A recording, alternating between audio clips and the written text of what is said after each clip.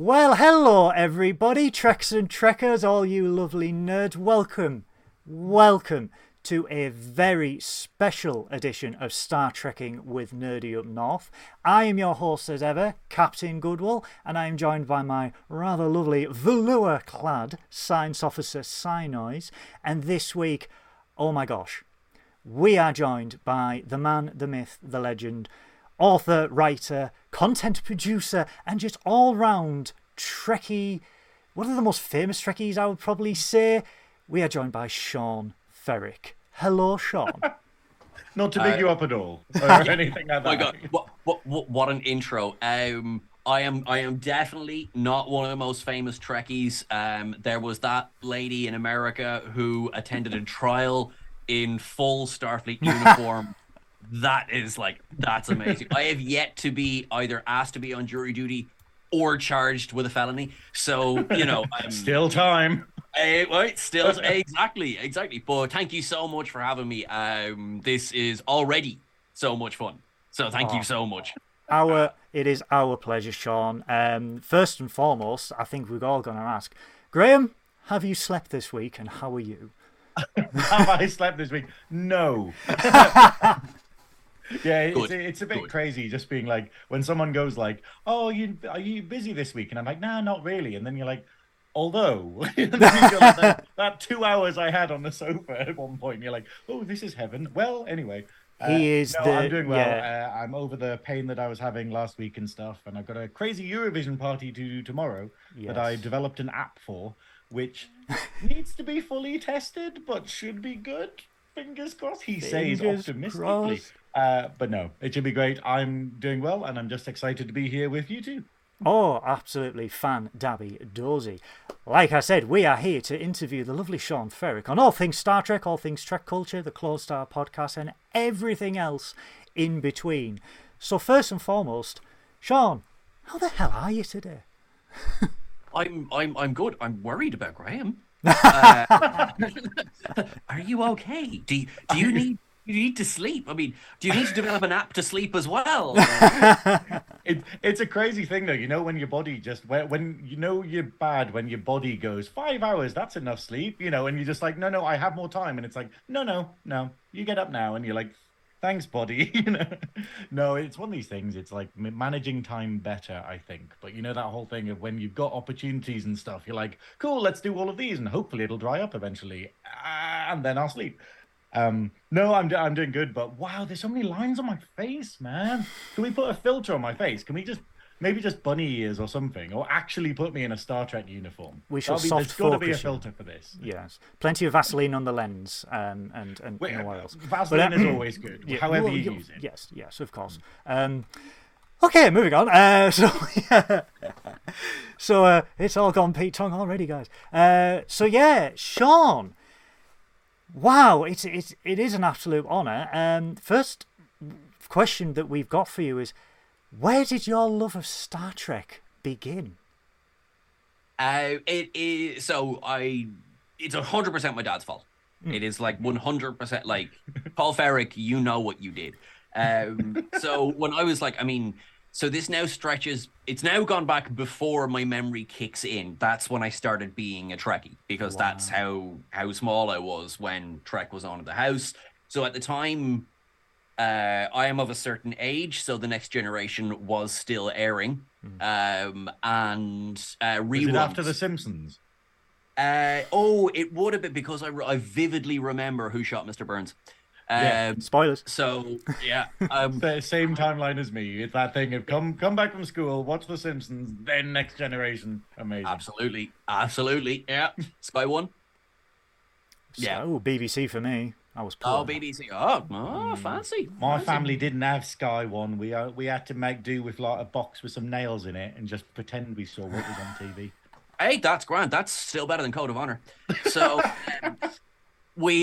so Dad just, Trek was on all the time. TOS was doing reruns on BBC, so I watched all of TOS then, as kind of before I started to notice things like, but I can see the strings, things like that. This is all pre-remaster. And then like I know I was watching Trek because I remember vividly 1994. My dad says we're going to the shop, and I was like, grand, hopped in the car, drove to the shop, and the shop happened to be beside the cinema. So I was there, just again, clear memory of this. I was like, I'm going to go to the cinema and watch Star Trek Generations. And he then proceeds to pull out 2 tickets and says, yes, you are. And I was like, well played, Dad. Well played. This is non-negotiable, son. It was quite good. But I remember that so well that I remember the cinema at the time was underground. So we went down into the cinema, and I remember seeing the theatrical poster of Interview with the Vampire, and it scared the crap out of me. The things you remember wigs weren't that bad. Yeah. Like, sorry, I have a lot of love for that movie. Also because I remember looking like, why is Kestra Troy eating that maid? I'm very confused right now. I should not be watching this at this age. And little did I know, years later I would revisit and be like, oh, I get it now. Oh, I really shouldn't have been watching that at that age. So sorry, my long story medium. It's just like, in a way, it's always been around. So I've always been a Trekkie, and sort of just, I don't know. But when I was a teenager, it was cool to be like, no, I don't know, yeah.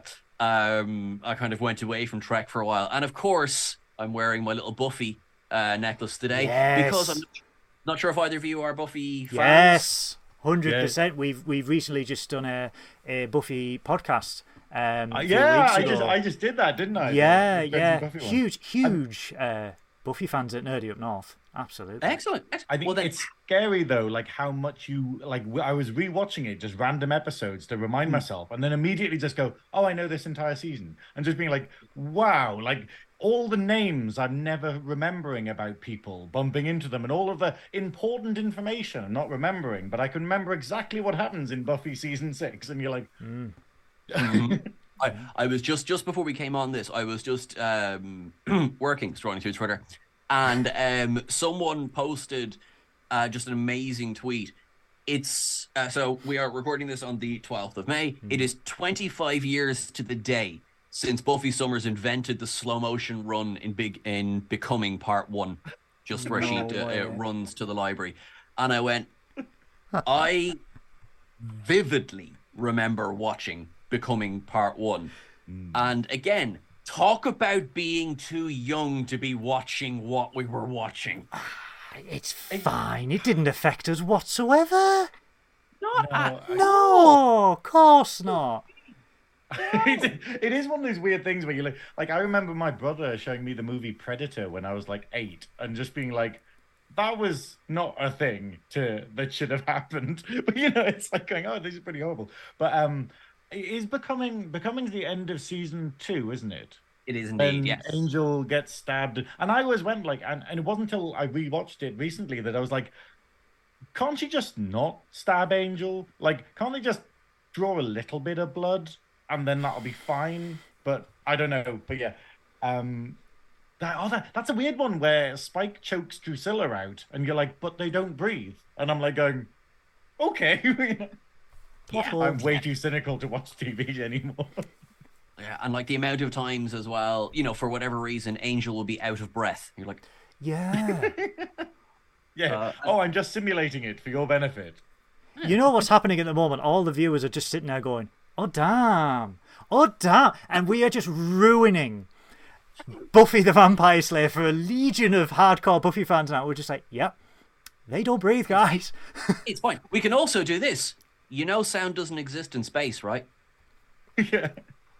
That's it. It's literally. Come on. Ruined Star Trek. In Star Wars, it's all of the pilots just making the noises. Yeah. So it's just them being like.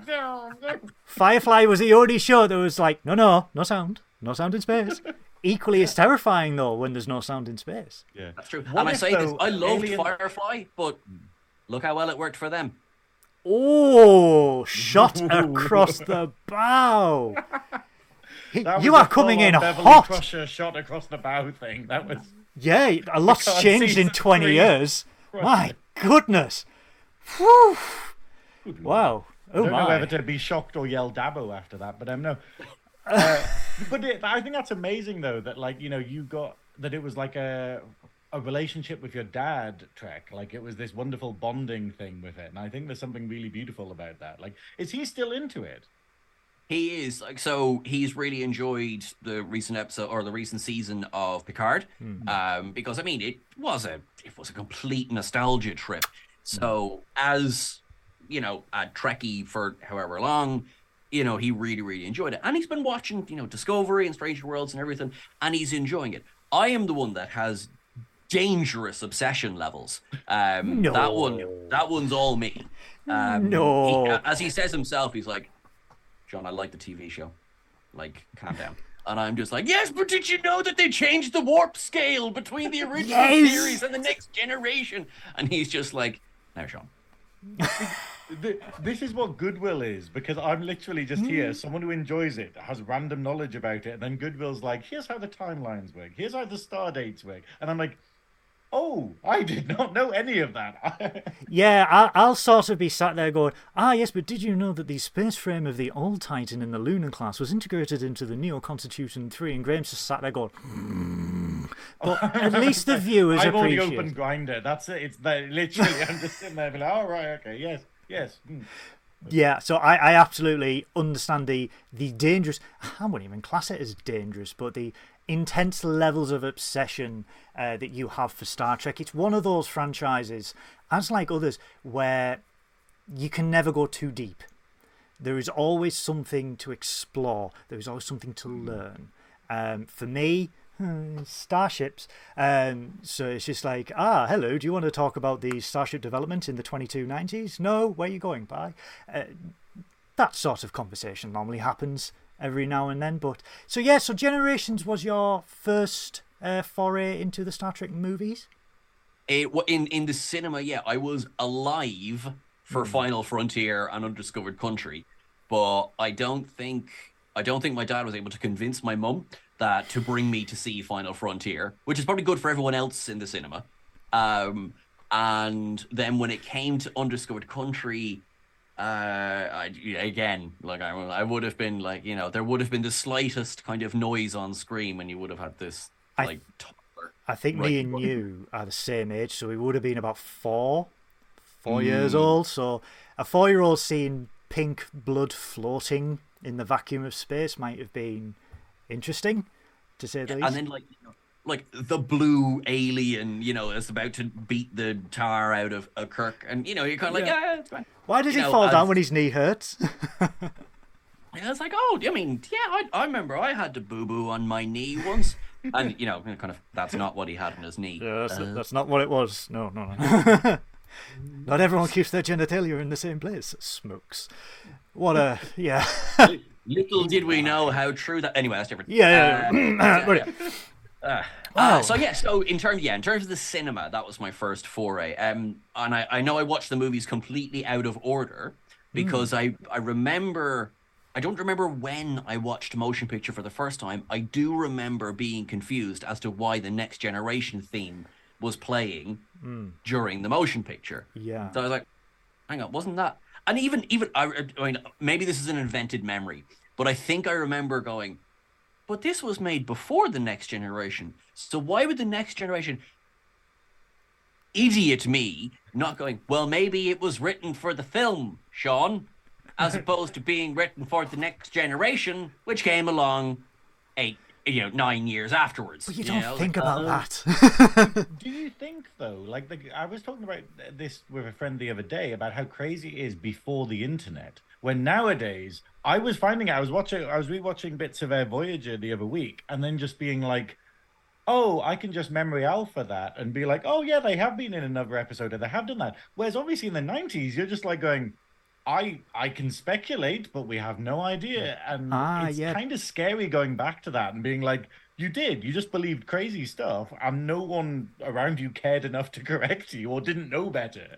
But then in the late 90s, some dedicated individuals like Ben Robinson went, yeah, I know there's an encyclopedia, but how about 30,000 pages worth of Star Trek knowledge? And then an entire house length of fact files were born, where Yes, it they was were. and it was just soft. I mean, my spare bedroom, it's literally up to the ceiling. Like some of them, because I've got mine, and then someone was selling a whole set last year, and I was like, I'll buy it again. And it's, you just read, and it's like back in the late 90s, you were like, oh yeah, what she was in something, and then they referenced someone from one episode, and then you go, and it was all there. That was our Wikipedia. That was our memory alpha. That's exactly, that is the best description of it. It's exactly what that was. Yeah. And I do remember, and I still have, I don't have them all just because I've moved house so many times since, but I've all the Starfleet ships ones. I've kept the episode guide, and I think I kept the alien ship breakdowns because I'm a bit like, I like the ships. Yeah, like, you know, sometimes, you know, I'll just be myself, bottle of wine, a candle, the dry dock sequence from Motion Picture. What kind of candle? Are we talking a candle slag candle, or? No, I'm talking light the green flame candle and let's just have ourselves a good time. But yeah, it was, and it was funny as well how much I did read them. Yes. You know, sometimes, you know, you're kind of like, because there is, you're right saying there is about 30,000 pages. There is a lot of them, and there's a lot of in-universe information. Even then, I loved that bit, but I'd kind of like the behind the scenes as well. And there was a bit of that, but it was mostly written as if it was, you know, this is all really happening. This is, you know, this planet is here. And, you know, I wish this applied in all areas of my life, but in some situations, I've got a really good memory for these things. Like sometimes, you know, I'll remember something about, you know, the warp coils on a D12 class bird of prey that was retired for defective plasma coils. You know, I'll remember things like that. And then I'll go into school and be like, all right, Sean, solve for X. I'm like, yes, but that has nothing to do with plasma coils in a warp core, so I don't know anything about them. Yeah. Stay away from me, real knowledge. It was, Yeah. But that's the thing, though, because, like I said, we're about the, I think we are the same age. It was that case of you had no internet access, you had TV, and then you had this literature, but it was, for Trekkies of our age, it was compelling. And because you're at that age where information is soaked in and then just stays there for the rest of your life, I was exactly the same. And it's just like, you would have show and tell at school. Oh, God, I can't believe I'm saying this. But you would have show and tell at school, and it'd be like, here is a Playmates Enterprise B. Can you see these little things? These are the impulse reactors. This is the RCS thruster, which produces this. Here are the warp core. The deflector dish is slightly more refitted compared to the Excelsior class because of blah, blah, blah. Everyone's fell asleep, but you're like, holy shit, I actually know. Like, I could have a PhD in this sort of thing. But again, yeah, I was the same as you, because you... Considering the area, everyone else's show and tell is just their latest child and they can't remember the name of it, really. So it's... Well, Middlesbrough's not that bad, it's just worse. But yeah, it was... But then you get the Star Trek encyclopedias that, you know, Mike Denise, Doug Drexler did, where it's like, here is the A to Z of Star Trek, but we're going to do it as a Bible for people in the future to look at and say, yes, you can't say this about the Klingons because this happened in a TOS episode and we don't mention the ridges. We don't talk about that. And it was brilliant because you soak it in. And yeah, the information that you learn at school goes in here and goes, because this is just full of weird, you know, wibbly wobbly, oh, well, the comm badge was introduced as dedicated to the 5-year mission of the Enterprise, and that's why everyone wore the Delta after that. And you're just like, oh, I mean, that's changed now, but you're like, yeah. And I mean, context is everything, and it's the fact of all this stuff from school. Like, I've never needed algebra yet. You know, and you know when they're like, oh, well, you won't have a calculator when you're out of school, and you're like, well, actually. And now you're doing apps. That's a statement that aged well, isn't it? That's it. You're just like going, well, actually, but touche, like, Mr. Ashton. Exactly. It's just you and your teacher lies.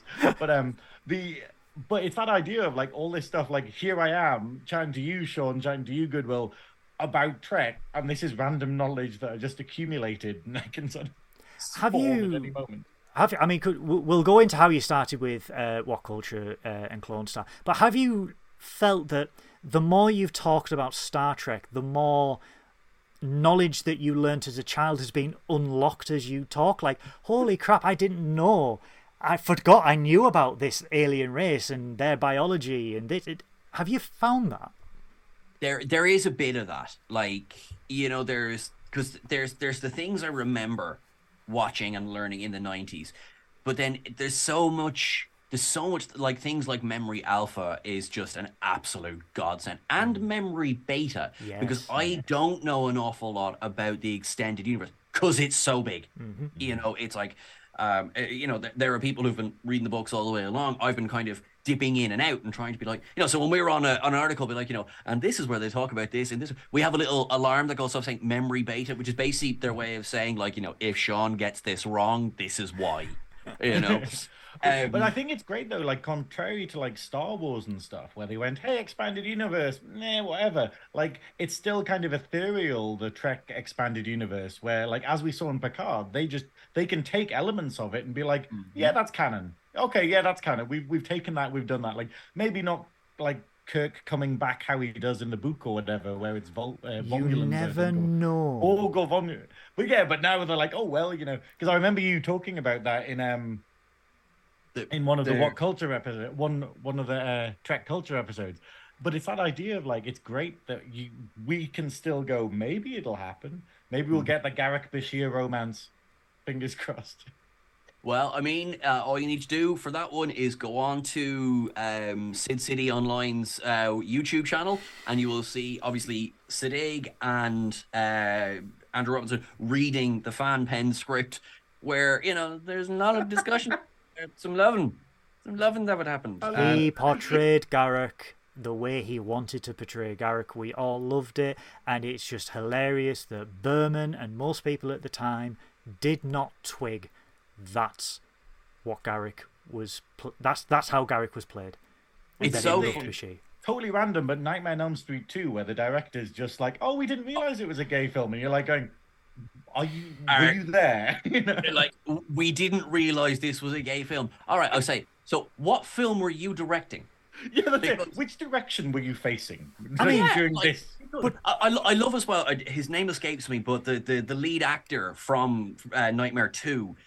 He's hilarious because he openly credits himself as, like, the first male scream queen. Yeah. Yeah. Which I was just like, all right, that is brilliant. It's owning it. I think it's hilarious. But I mean, like, you got me on a tangent now. Sorry, because that's what I do. I just derail any form of structure. But I love it. Bob Shea of New Line Cinema is, the barman in clearly the Leather Daddy bar that they go to. But no, it's definitely not a gay film. No. He just has a Kate Bush poster. But this all straight guys have posters. But this is testament. This is testament to the execs and the suits not watching their shit. Because let's be honest, Paramount in the 90s, it's been well documented on Shuttlepod and every other interview. These guys did not visit the set. They very rarely looked at the dailies, so they could be allowed to, Andrew Robinson, yes, I mean, the whole Garak and Quark scene with the prune juice. Which is one of the best scenes. But to think that was just a filler, But to for that to go to the top, because they wanted to do that, and it enhanced the scene a lot more. But they never came down. So Andrew Robinson was like, Garak is this person. I'm going to play it at that person, and a whole host of new people since DS9 has gone on to Netflix and other streaming services have rewatched and have really appreciated him, Bashir, the dynamic, and DS9 overall, and went, holy crap, this is like way ahead of its time in some aspects. I mean, Profit and Lace, but it's absolutely, I love it. And I think it's the sort of thing I think Trek needed at the time a bisexual character, because I think that bi-erasure is a thing that's still around now. And the idea of going, hey, like, because we have Jadzia, but it kind of goes like, oh yeah, that kind of like that. But then, like, the idea of if Bashir was, I think that could have been a really strong, like, standpoint to have during it. But obviously, like we had with Burnham and stuff, it's I don't know. I went off on a tangent again there. Yeah, sorry. We love a tangent, but actually, it's very funny that you bring that up because I think so. We know obviously the first episode of Past Prologue, and Andy Robinson played Garrick as he was just like, "Oh, we're both here for lunch, but there's something different on the menu." So, and that's and then my dear doctor. No idea. Yeah, exactly. And he says himself, he's like, it was, yes, there was the kind of the directive, like, listen, tone it back, but he's like, but also the writing after that is it didn't give him room to play as much as he would have liked to. So in a way, he was blaming no one, blaming everyone, you know, and that's fine. I mean, everyone has come out and said the same things about it. I think where there was an issue with Bashir in the beginning was that he was a walking hard on for Jadzia, and it gets very uncut. Now, like, people, I mean, I'm very forgiving because we know where Bashir gets to, but in the beginning, it's like Bashir is not being cool. Yeah, and I think they were struggling with what to do with him. He was the young, you know, male. I mean, they're all gorgeous at Star Trek, but he was the young male, attractive character. And instead of having sort of a plan of what to do with that or taking any kind of chances, they said, I know, we'll have him fancy the young female attractive character, who is, of course, Jadzia. I think it would have aged so much better had they explored either a bisexual element, maybe I actually, funny enough, I think I prefer a bisexual element because you're right. Name the bisexual characters in Star Trek. I'll put on the kettle. You know, yeah, that's it. We have Mirrorverse Kira. You know, we have like and possibly Mirror Universe Esri. Possibly. Riker due to opportunity. You know? We Mirror Giorgio seems to be kind of pansexual. Possibly. Yeah. You know? See, it's that weird thing where there's so many things, but you just like. But then again, it was the 90s. But at the same time, like Star Trek, it's broken enough new ground. Like it's. But they flew under the radar at DS9. They did. Ronald D. Moore gave a very fair. It was sort of it was a very inward-facing statement, and he said this was kind of specifically relating to the Outcast and the Host and the Trill, but he said basically, I know I'm paraphrasing, but he's like, mea culpa, it wasn't our priority. Yeah, he said it was not our priority at the time. We were doing other things, and you know, Ira Stephen Bear spoken about in DS9 as well. It just wasn't, you know, it wasn't high on the list at the moment, which is like, we look at it now and we think, but God, Star Trek, you broke so many barriers. Why not that? Yeah. I tend to be, and maybe, look, if people are very upset with the fact that Star Trek didn't, I will not say you don't be. I tend to be quite free because I'm just like, well, they were breaking so many other bloody barriers all the time. They didn't have time. I didn't feel for the longest time. I didn't feel left out until sort of Enterprise. Yes. So I was kind of like, come on now. I think we've kind of got past the, you know, we're at that stage as a culture. Yeah. I mean, there's only so many times you can have Trip in the decontamination chamber and then be like, and we're not gonna do anything with that, right? Okay, never mind. It's just like, I mean, like, you know, kind of like, you know, Shuttle Pod 1, you telling me they didn't stay warm together, you know what I mean? But it's, you know, so, and then of course we get the Kelvin movies and we get the, you know, the reveal that Sulu is in at least at that point homosexual relationship. They have a child together, and then there was uproar about that because it's alternate universe and you can't, you know, just because history's been changed, that doesn't change your sexuality, which I see the point of I see both sides of the argument there. I see why Takei was upset about it. I see why Simon Pegg was just like, come on. You know, but like, again, they both have a point. Much like I did somewhere at the start of this sentence. No, it's me. I derail things again, I'm afraid. But yeah. But it's gotten so much better, and it's, you know, now you'll see people like, you know, oh my God, Star Trek is shoving, you know, politics down our throat. And it's like, I remember the day Star Trek went woke. It was September the 8th, 1966. 100%. 100%.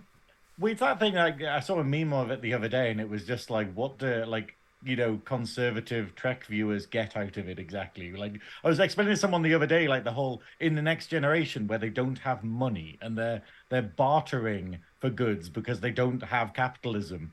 And and obviously the comment on capitalism that is the Ferengi and whatnot. And it's that thing of just going, well, I don't, why are you watching this if you're not It's the very definition of a hypocrite, isn't it? It's like a conservative Star Trek fan, and it's like, I believe in a bright utopian future. It's like, all right, grand, but run by the Dominion? Yeah. yeah. Are you Keiko O'Brien? No, anyway. Don't bring the beast into this. We have a true villain of Trek. We have a theory. We have a theory, Sean, that that is yet to be revealed and should be revealed in Star Trek Legacy. That the big overall bad was not the Dominion, not the Changelings, certainly not the Borg. No, it was Keiko O'Brien. Yeah, because what is your evidence? Let's give this a fair hearing. What is your evidence? Where's Miles O'Brien? Let's not get caught up with tangible things like evidence. Let's just go purely based upon wild drunk speculation. It's more that Miles O'Brien would have resolved the entire situation within 3 episodes because he is, and I'm quoting Lower Decks, the greatest Starfleet officer that ever lived. But where was he? Because he would have got it done. He would have got this shit sorted. He certainly would not have agreed to fleet manoeuvres. So, I mean, what did Keiko do to him? I just think that it's basically he is busy. He is locked up in a constant battle with the entity that is Keiko O'Brien in order to sort of contain that threat. Obviously for the sake of us. We don't fully appreciate that he's doing this for us, but no, it's just a silly thing that I made up where we were during Picard we were speculating on what's going to happen in the series and whatnot, and like, oh, who's that? And the face that Vadik makes and stuff, like, oh, who is it? Is it going to be the Borg? Is it the Par Wraiths? Is it Keiko O'Brien? And obviously, you put a stupid option on a poll, it will win. So it wasn't a big thing. It was a landslide. More than anything. So at least people share our sentiments about Keiko O'Brien. It's just like, Miles, you can't go to the Starfleet Academy. I'm off to Bajor for 4 months. Bye. That's it. And he's just like, oh, what a terrible shame. I miss my wife so much. I'm just going to play out with my best mate forever and play Warhammer, essentially Space Warhammer. And you're like going, you don't seem to be struggling that much, but... So just to be very clear, what you are saying on air is that in the Deep Space Nine Season 1 finale, In the Hands of the Prophets, you were sitting there going, Kai Wynn, you're right. You are. You are right. Oh. Yeah. This is a very good point because I have put myself in a corner there. But God, what an amazing episode though! Because I think that's the thing though. Like, probably take it off at a tangent. Like, I was going to ask you later once we got like the initial, "Hey, who are you? How did things get started?" I was going to ask you about what your most underused characters in Trek are, and obviously part of my sort of attitude towards Keiko comes from why didn't they do stuff with her? Like, they kind of started DS9 off and then just went, "Oh, we're landed with this character," and we're like. And it's like basically she just gets brought through hobbies. You go, you become a teacher. Like, she's like the DS9 version of Barbie, where it's like, you're a teacher. Oh, you're a gardener. Oh, you're a research scientist. And it's like going, well, okay, it's going to be doctor. Then it's going to be like, what is it? Like horse trainer, maybe? I don't know. I didn't know where it was going to go in the later seasons. But Par Wraith, that was a good one. That was that was a good hobby. Could have been the last hobby. But...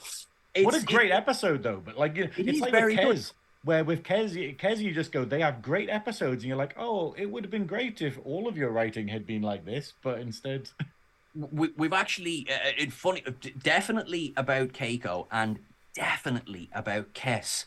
What they had originally. Now, I mean, so originally with Keiko, we're talking next gen, but I think. More DS9 because they inherited obviously some stories from TNG, but definitely Kes as well, as they went, right, we've got really good ideas here. We have Star Trek married couple on Deep Space Nine raising a child. Cool, okay, great. There's got to be stories in that. And then you go to Voyager, we've got as they said, we got this mayfly. She's only going to live for a certain amount of time, which means you would assume everything has got to be a sense of urgency to it. We've got to live because we've really got to live. Like, we are on the clock.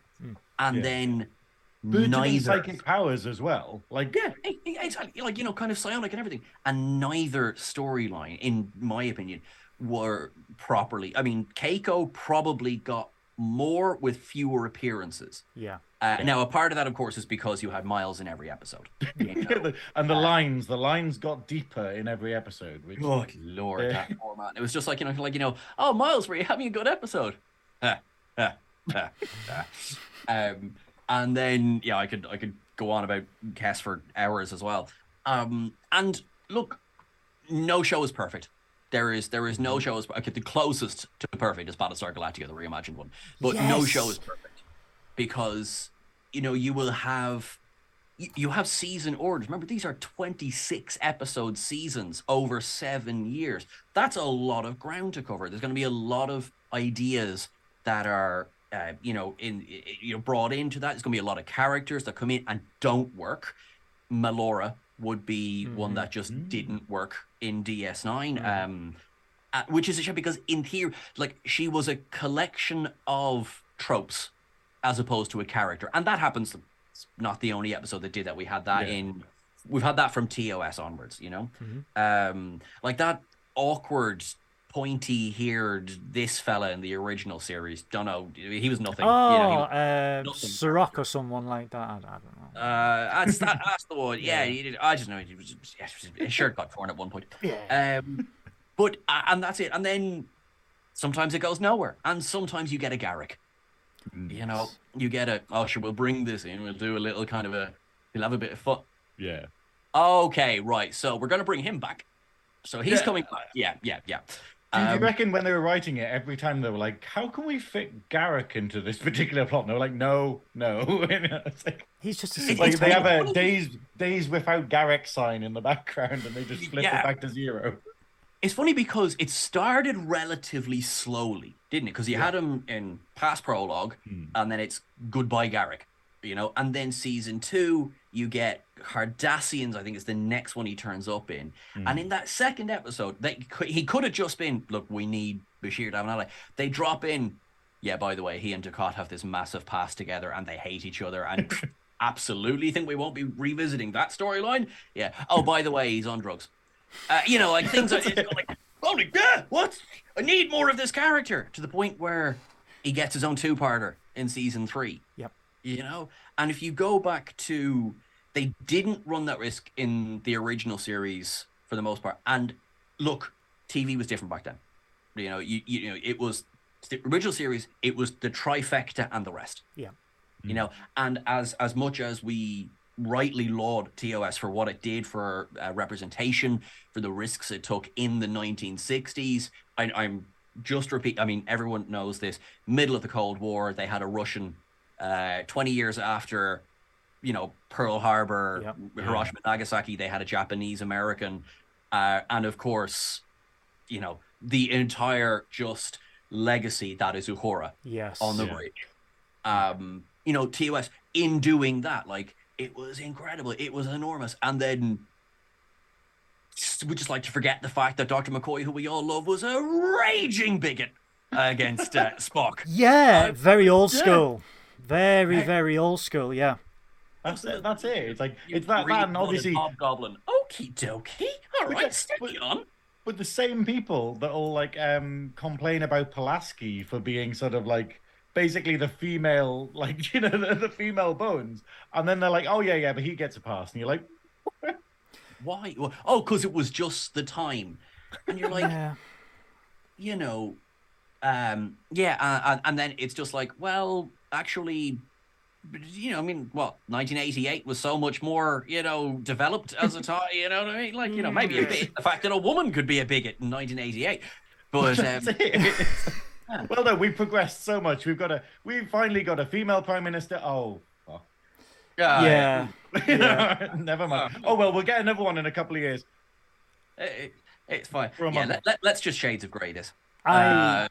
I am absolutely over the moon that you consider Battlestar Galactica, the reimagined Battlestar Galactica, as damn near perfect, because I will die on that hill for a lot of people about Battlestar Galactica. You can't describe. You have to say to people, you have to watch it to understand it, because it is perfect. Music, acting, visual effects. If you look at it now, it's 20 years ago. It doesn't look 20 years old in some respects.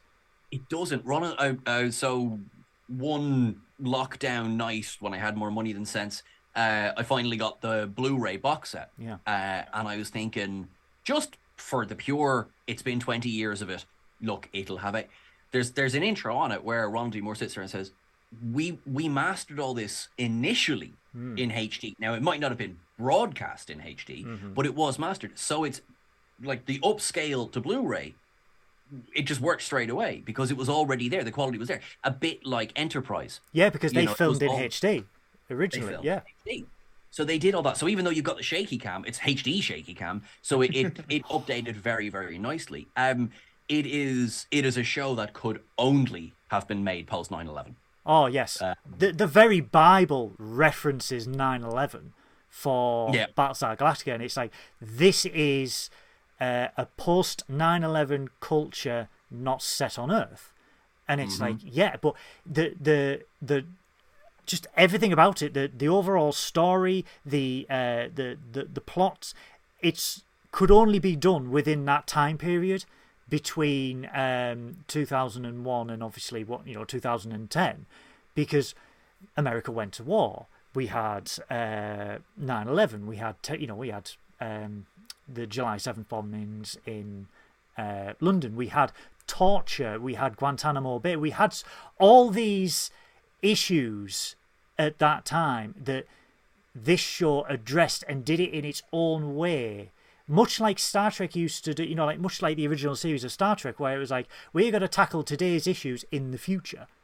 So you had racism, you had slavery and everything like that, and it's like, yeah, and Battlestar just, absolutely. And I remember, because when I attended my first convention, Ronald D. Moore was there, and I said, I'm going to go up and I'm going to ask for an autograph, and I'm going to talk to him. And I didn't talk to him at all about Star Trek. I said, I want to thank you for making Battlestar Galactica, because it changed my view on science fiction going forward. And I was like, anything going forward has to be equal to or better than Battlestar Galactica in terms of storytelling, in terms of direction and everything like that. I mean, The Expanse for me as well is pretty damn close when it comes to excellent sci-fi. But yeah, I'm just so happy that I've got someone else to talk to Battlestar Galactica about, because no one in Nerdy Up North, there's 13,000 of you, and no one talks about Battlestar Galactica, and it's so upsetting. But no, I'm super, super happy about that, and thank God for Eagle Moss, before they did go under, for producing the ships. Yes, absolutely. Yeah, I've in the next room. I did my absolute best to keep Eagle Moss a business, folks. I really tried. But alas, it was not to be. One of the things that is still so impressive about Battlestar, and the fact that thank God it was on Sci-Fi. Yes. Like, this would have been cancelled if it was on one of the major networks. They said it themselves. They were not doing the views. And it's one of those ones that's, even though everyone was talking about, or seemed like everyone was talking about it at the time, it's one of those ones that's done really well in the years since.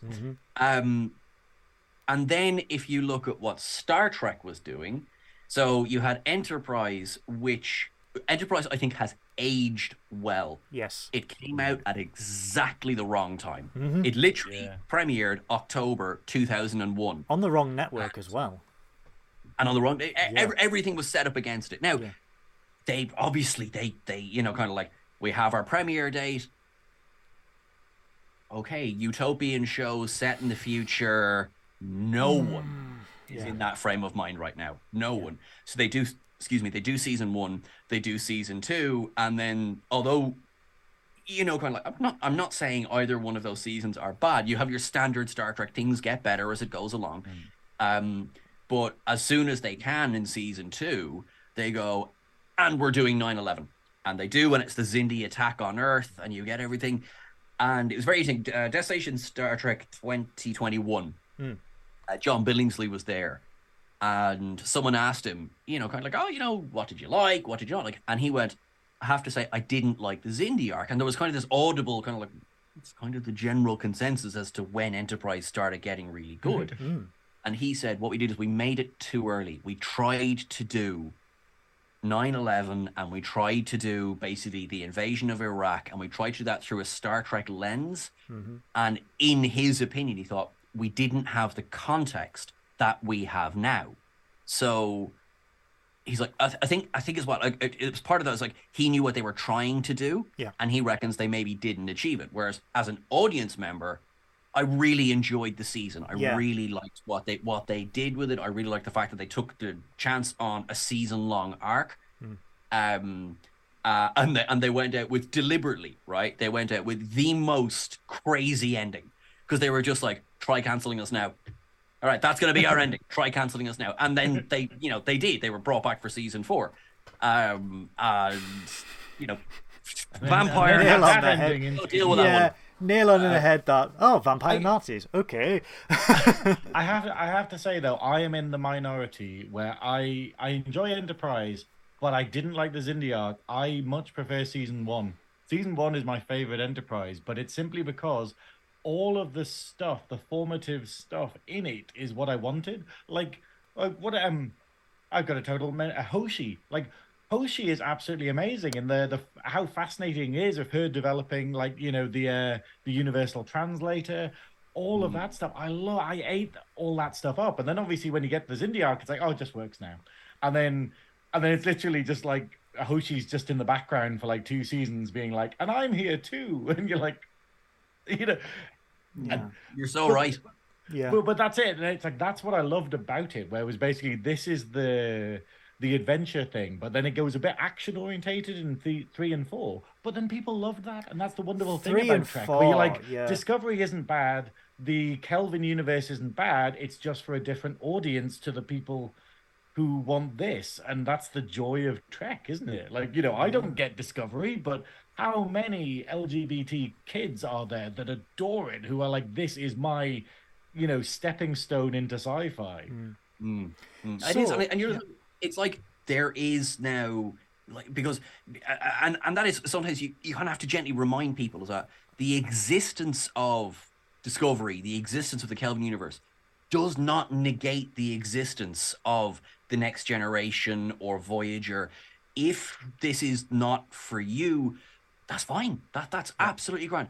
There's no one holding a Romulan disruptor to your head saying, and you will watch it, and you will love Culber, and you will love Adira, and that's fine. And just in the same way, there was nobody, Vulcan nerve pinching you going, and you will love McCoy, and it's fun, and like I will occasionally, depending on my mood. Now DS9 is that's my overall, right? But then depending on my mood, I'm just like, no, do you know what? I'm in a lower decks mood today, or I will admit, with all the love of my body, it doesn't happen often, but I'm in an animated series mood today. Animated series has Kazinti, so it will always have a place in my heart. We haven't even programmed the animated series into the Dabo wheel.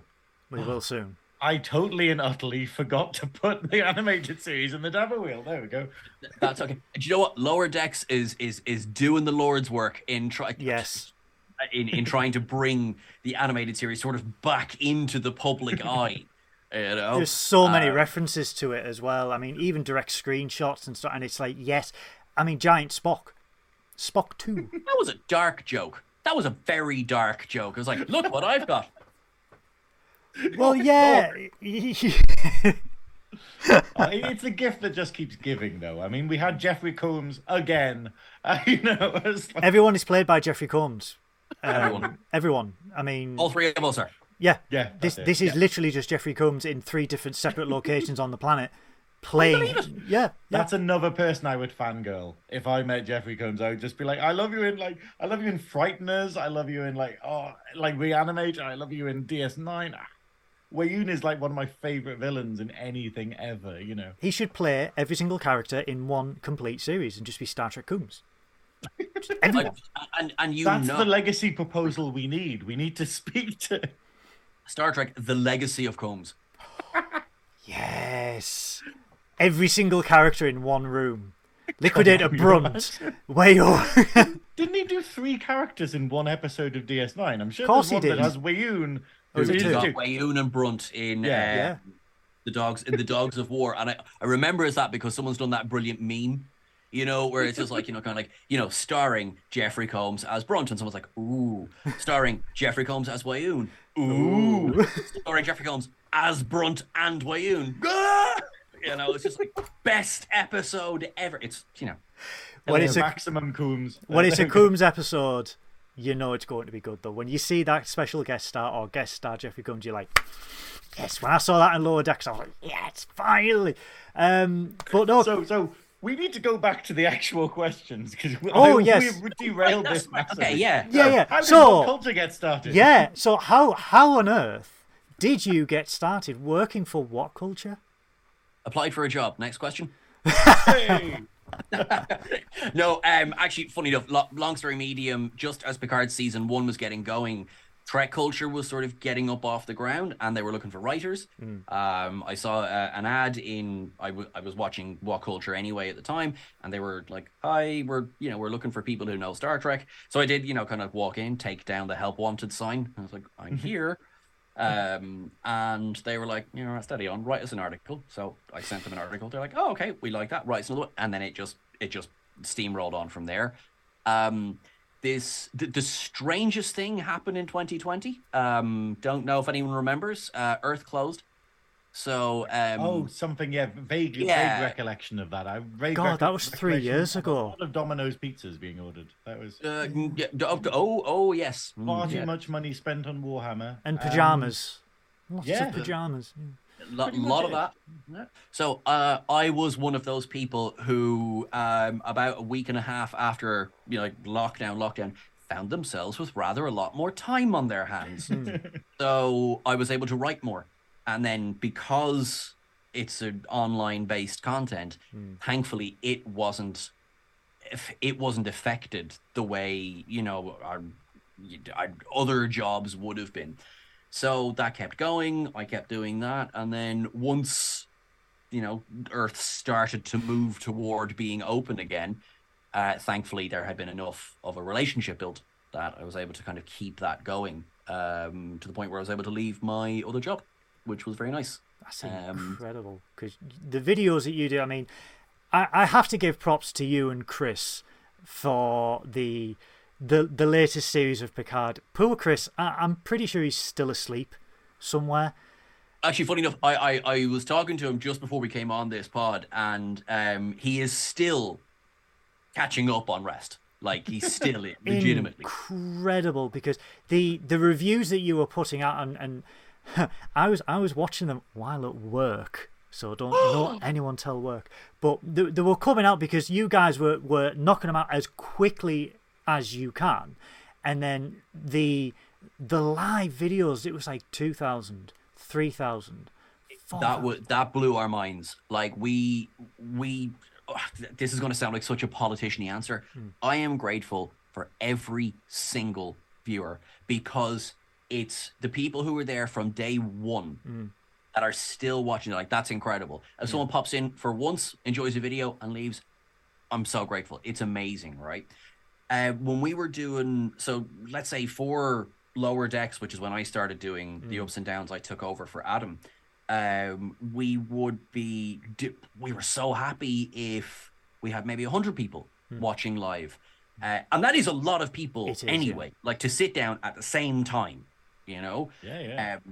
And, some people have asked a very fair question. It's like, kind of, how did you get a bunch of subscribers at the start? Remember, they were, What Culture itself had a lot of subscribers. So like, that's, I often say to people, like, for people who are starting a YouTube channel, it's just like, I would, under no circumstances am I going to say that, we started from zero. We were very lucky. We inherited a bunch of subscribers. Some stayed, some didn't. Yeah. That's fine, because it is their content. It is, kind of whatever.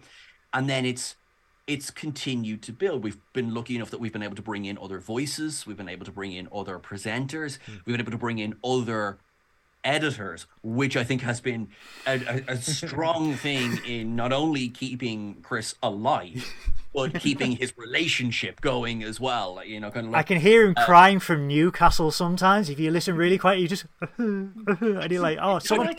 He often says he doesn't have time to cry. Yeah. You know, someone get that man Greg's and just.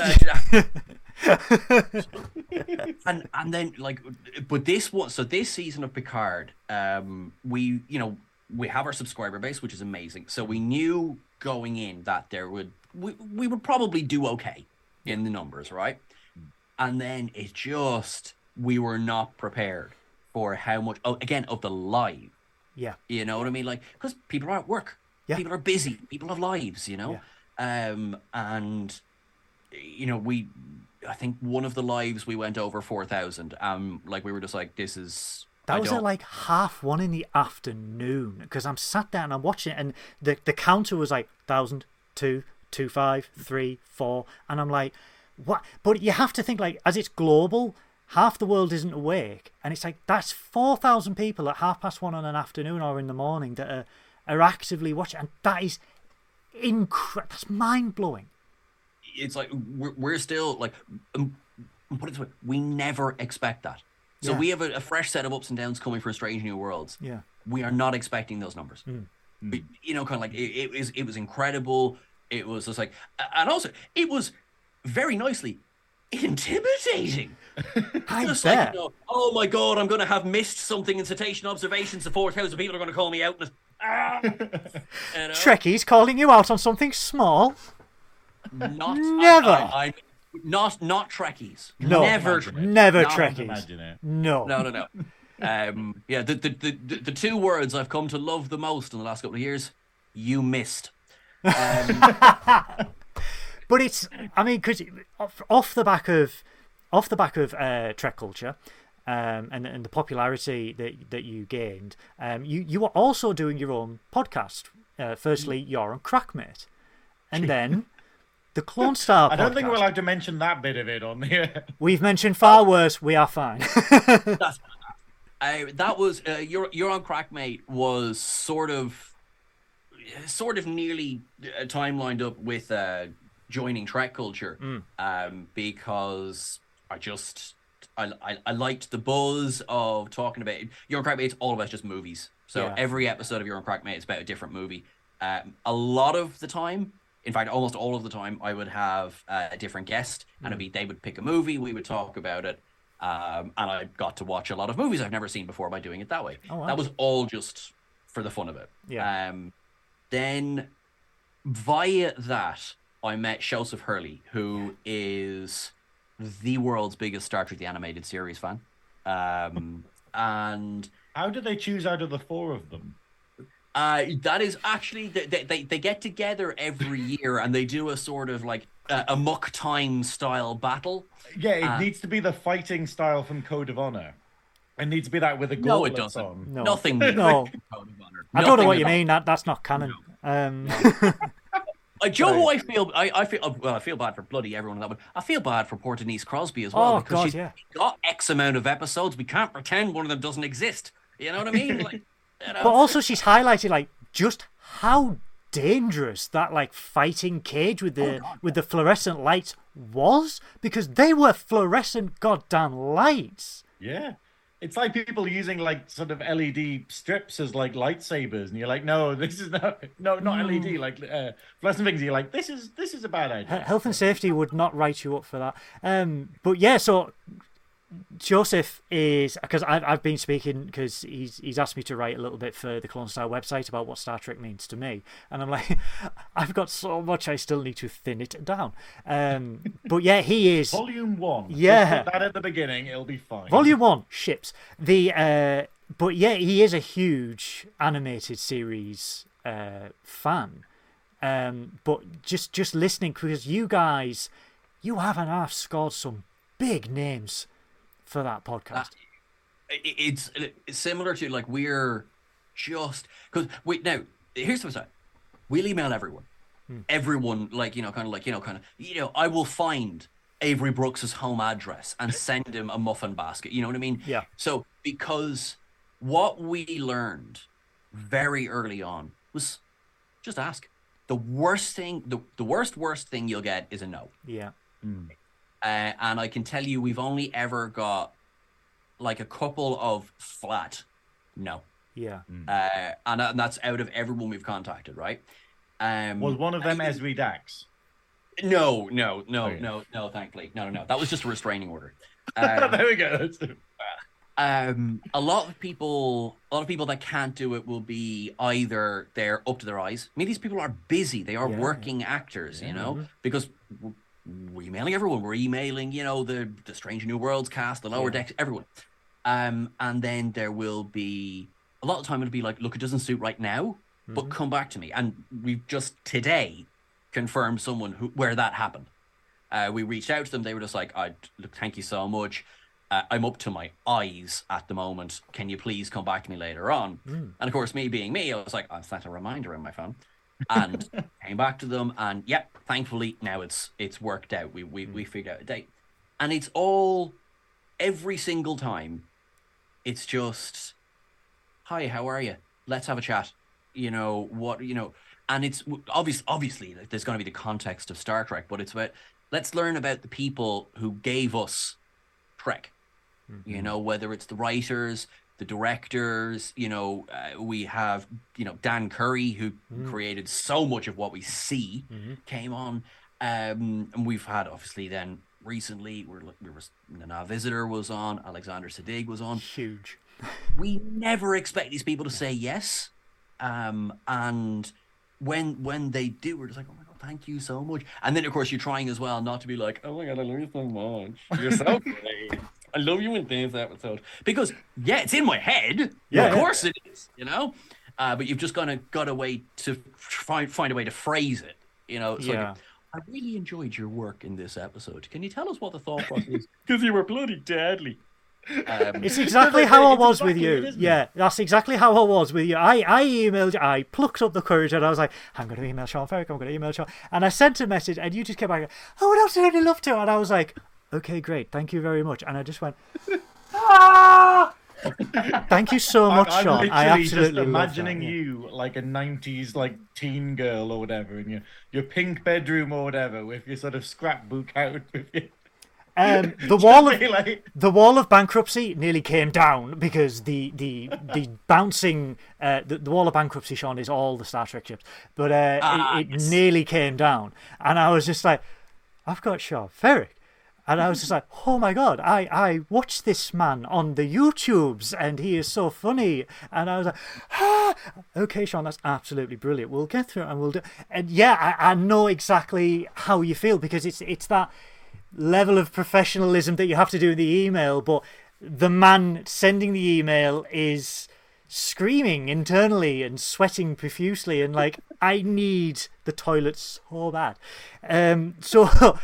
Yeah, I love it so much. Because honestly, like before we started this episode, Graham was like, "Are you all right?" I was like, "I've been to the toilet 3 times. I'm not nervous at all." And it's, but it's the guests that you have had on Clone Star. I mean, like I said, I've been speaking to Joseph. I will never ever get his name right. Bless him. I'm so sorry. I've been speaking to him, and I've asked him. You know, I've plucked up the courage, and I'm like, I really love the podcast. How do you do this? And if you don't ask, you don't get anywhere in life. And it's just a case of, and he's like, he was like, you just start from the bottom and you work your way up, and you just send emails and you talk to people and you build relationships. And it's, for me, getting to know you, getting to know everyone I've spoke to which is crazy. 13 weeks of doing this. It has been wonderful, because I've not met one gatekeeper. I've not met someone who's like, cough, I don't want to talk to you. It's like, everyone is wonderful. It is like Nerdy Up North. It's a community of people, and it's like everyone wants to help everyone wants to talk, and they all have a shared love. So there's like a passion to drive the toxicity out of the fandom. And it's like the conversations that you have, I've never encountered. I mean, obviously, I've known Trekkies all my life, but I've never encountered such passion and positivity and welcomeness from everyone. Because I'm, me and Graham. I mean, I'm a fucking ray of sunshine. I mean, You are just putting that out there. You are the most beautiful science officer drag queen anyone could ever have on their starship.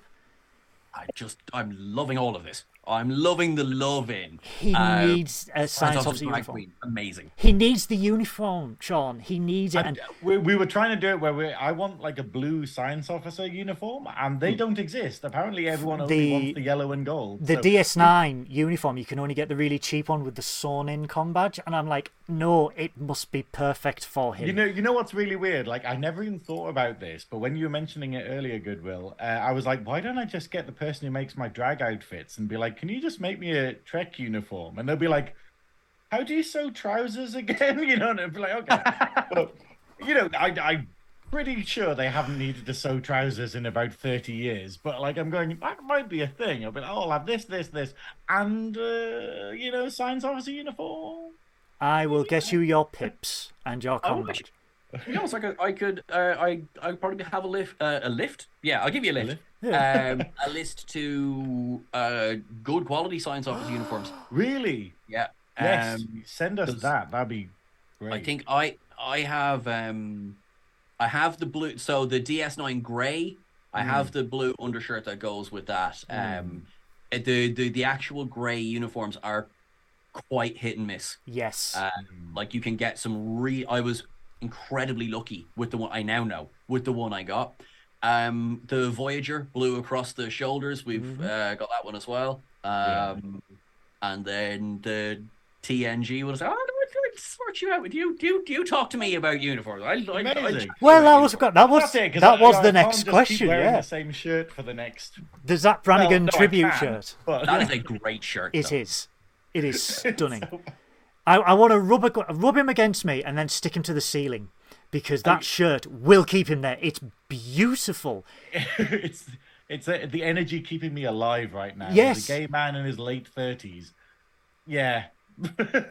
As a tired man in his mid-30s, your energy is keeping me awake by transference. But that was going to be our next question, Sean, because I think you've got quite a collection of uniforms. That's a really nice way to say a severe addiction. So literally, lockdown. I had 2 going into lockdown. Now I've got over 30. And it was just, yeah. In fact, so today I went online and the person who supplies them has just released the jackets, the away jackets from Picard season 3, and the uniform that like Geordie was wearing when they arrive as well. And you're just like, I think I just heard your bank account die, Goodwill. Oh yeah, just that's like screaming in the background. That's your wallet. Yeah. The most recent one I got, this was a couple of months ago, was the Strange New Worlds Monster Maroon. And it's gorgeous. Oh, the Monster Maroon, much like the grey uniform, the Monster Maroon is very hit and miss. Fan sets. It's why it's called Monster Maroon. It's because it's so hard to replicate it for an affordable price. Like you can, of course you can get them, but you're talking mega bucks. There's a filmmaker who's a friend of mine, Sam Cockings, who works on Trek Yards. Oh yeah. Now he has a basically screen accurate Monster Maroon, and he told me the price for that, and it is more than the rent I pay on this apartment. I'm pretty sure I've seen him when I was at Birmingham, DST Birmingham. I'm pretty sure he wore that on one of the days, and I was like, holy. Like it was dot on. Like even the com badge was dot on, because the badge is very hard because a lot of people do the mirror. They reflect it, and obviously screen accurate. They didn't have that because it would show cameras, it would show lights, and it was like only fan sets are just now mass producing the correct color for that. So for him to do that, it's like the Monster Maroon is a huge. If you get a good one, never let it go.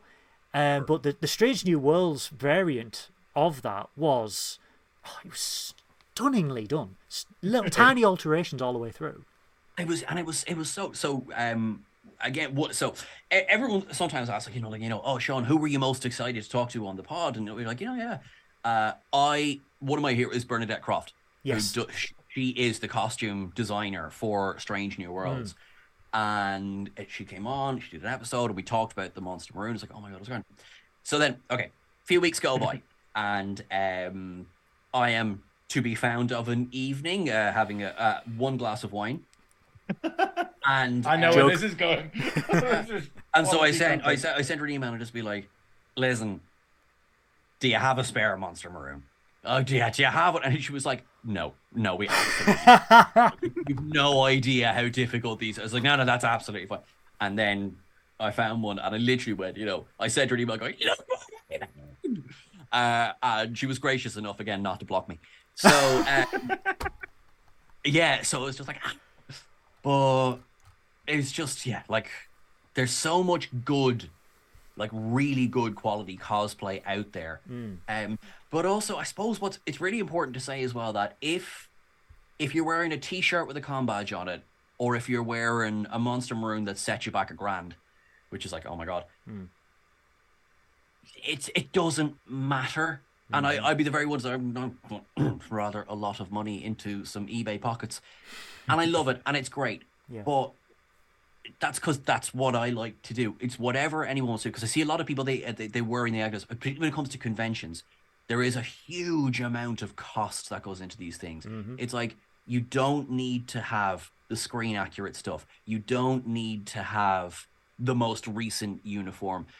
Whatever you do that's cosplay to you, do it. Now, I learned that a few €1,000 later, and that's fine. That's great. At least I'm going to be, I still have them for parties. Investment, and things like Seán, investment. That's what. Exactly.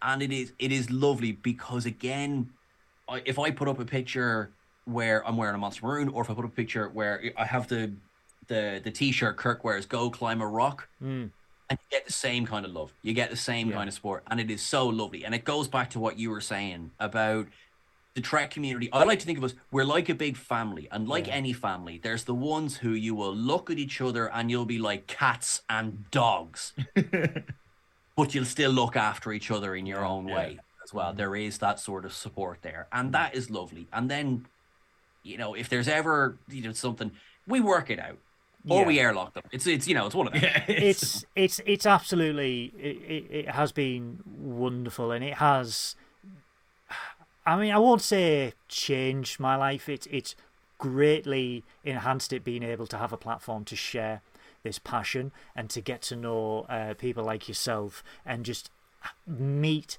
all over the world, just people who are passionate about Star Trek, and there is no toxicity about it. People like what they like, people don't like what they like, but they don't like, you shouldn't like that. And whenever you do, you just block. I don't need that. You don't need that. But my next question is obviously, what has been your biggest highlight in the past 3 years since you started at Trek Culture? Possibly getting invited to the Picard premiere. I'm so jealous of you when you did that. I messaged you on Instagram and I was like, I can't believe That's all right. I was jealous of me. So yeah, don't worry about it. It was so unexpected.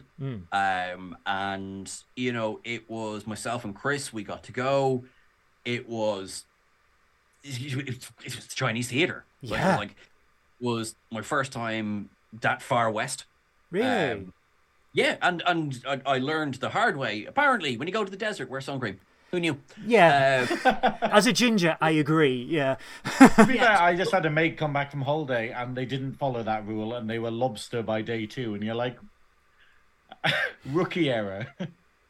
Yeah. So yeah, I've Michelle Hurd was so kind. She was like, yeah, of course I'll take a picture with you. And I'm just like, I've got that photo running across the banner on our video, and Excellent. Your face, it's just like, I have arrived. And I get that, because when I did that with Brent Spino, I'm like, can I have a photo? He's like, yeah. And I'm just like, I've arrived. And but it's the joy you can see in your face that is, your happy place. You are among people. Jesse, who I adore.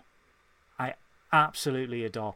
And just the overall overwhelming positivity, because obviously we saw your videos that you put up and you were like, oh, we've seen the first 2 episodes of Cars, we're not going to say anything. And then Jesse's like, it's a jump the shark moment.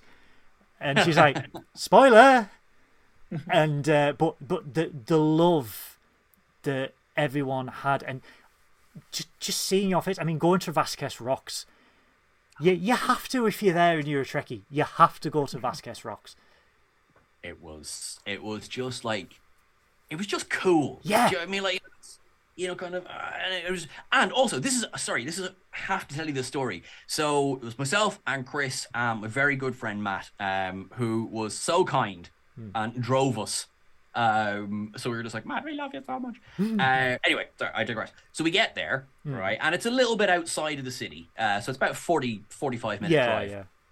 And so we get there, and then, you know, we're driving in, and there are, you know, you're kind of like parking attendants. Like, hey, how's it going? And they say, you know, are you here for the convention or are you here for the rocks? And we're like, well, the rocks. Okay, no problem. And away. Okay, yeah, Grant. You know, thinking it's quiet convention. All right, so yeah, off we go. We do our videos. We do our, you know, I'm getting redder and redder and redder. Get back in the car, and as we're driving out, we then see there's a giant sign for the Star Wars convention that was taking place just over the hill, and we were like, of course it is, because why wouldn't it be? Why wouldn't there be a Star Wars convention at the Vasquez Rocks on the day that we get? Just like by pure, what are the odds? Irony of all things, but yeah, I was so. I was so happy for you, because we could, you know, everyone could see how happy you were to be there. But I was just so jealous of you, because I was just like, because I'm like, I've been there, and I'm like, I want to go again. Well, I am going again, but it's like, to be so lucky to be in the Chinese theatre with the cast of Picard to see this. Yeah, I just can't imagine how you felt. It's literally like what you saw on screen was just like, kind of like, I can't believe I'm here. This is ridiculous. I just really want to say it is directly thanks to Terry Matalas and Dave Blass that myself and Chris got to go. And like, if there's one thing that I've learned, it's just, I mean, thankfully, it's just be grateful. Just be grateful. This could all end tomorrow. Yes. You know what I mean? Like, you know, like anything could happen. People could realize Star Trek's not real and be like, we'll watch something else. You know, like this could all end tomorrow. Always try and just be like, just be grateful for the experiences you get. And because, you know, who knows? You know, maybe. I think, though, that's why we need to celebrate Terry Matalas for Picard season 3, because that's the bolt of lightning that just basically goes, there's life in Trek. Like, you know, it's the fact of the reaction to it has been so overwhelmingly positive that, like, the idea of Star Trek Legacy, not as the specific show, but what it represents, is perfectly tangible now. Whereas a couple of years ago, like, you should have seen me on the podcast after we'd got Changelings. Like, as a DS9 stan, as soon as Changelings appeared in it, I was just like, we lost our shit. I didn't even have this on my bingo card because I thought it was so what I wanted, but what I wasn't going to get. And now the sky's the limit, you know? And it's amazing that we're in this zone now. But also, sorry. No, it's don't be sorry. Also, Seán, you are an author, and you have done a couple of books. You've done Shadow in the Stars and Down to the Bridge. Tell us about them.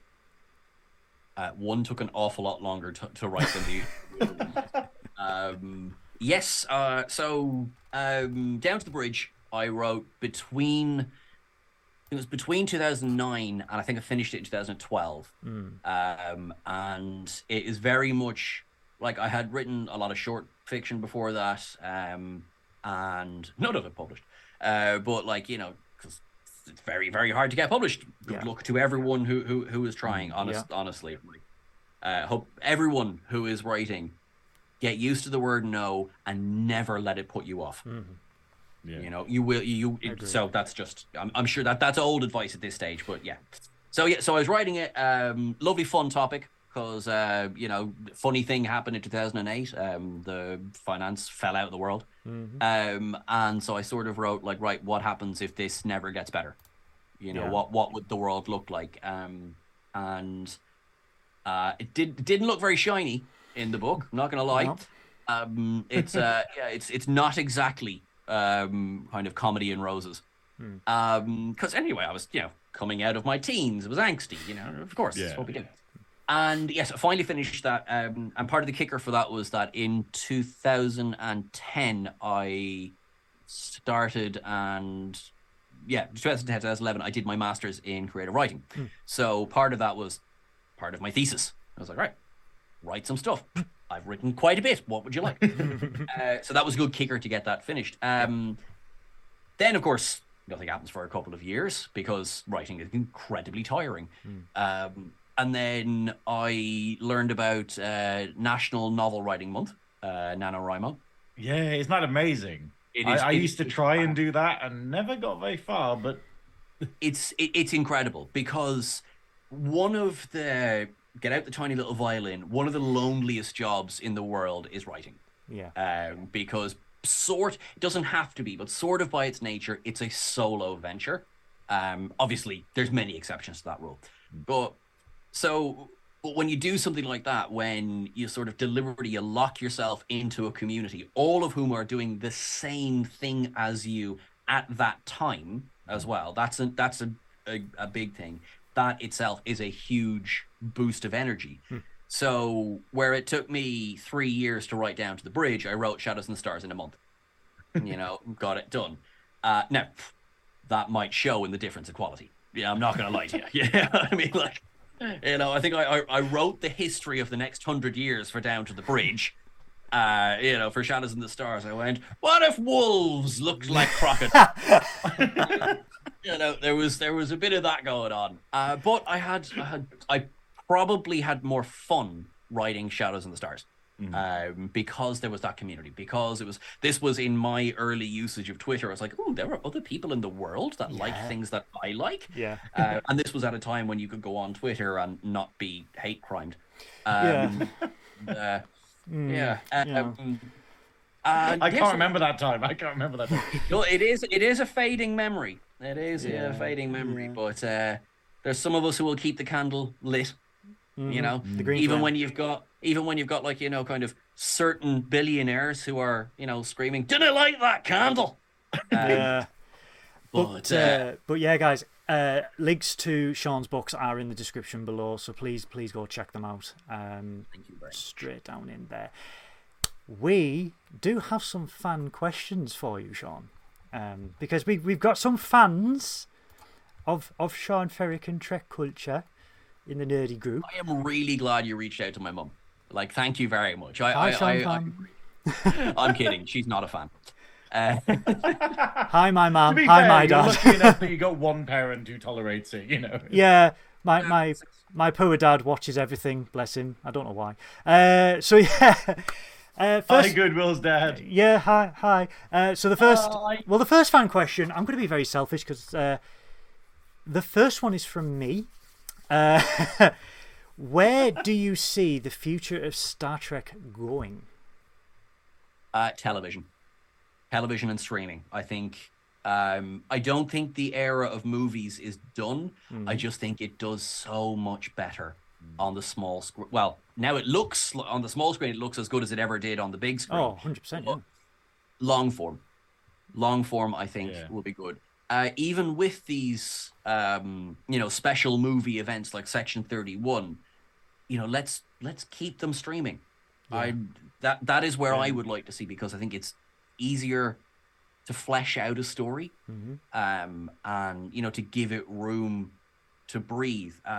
All of the shows at the moment are doing it their own way. You've got the real episodic nature of Prodigy and Lower Decks and Strange New Worlds, even when they still have their arcs. You've got then their the serialized Discovery and Picard, and of course it remains to be seen how. I sort of have in my head that Starfleet Academy will be episodic, but no one knows yet. But I think that's where Star Trek has always done best. Yeah. So that's where I think it will go. This, we'll come off the recording and it'll be like, Star Trek 14 has been confirmed, and everyone is back, and I mean everyone. You've got Chris Pine, William Shatner's back for this as well.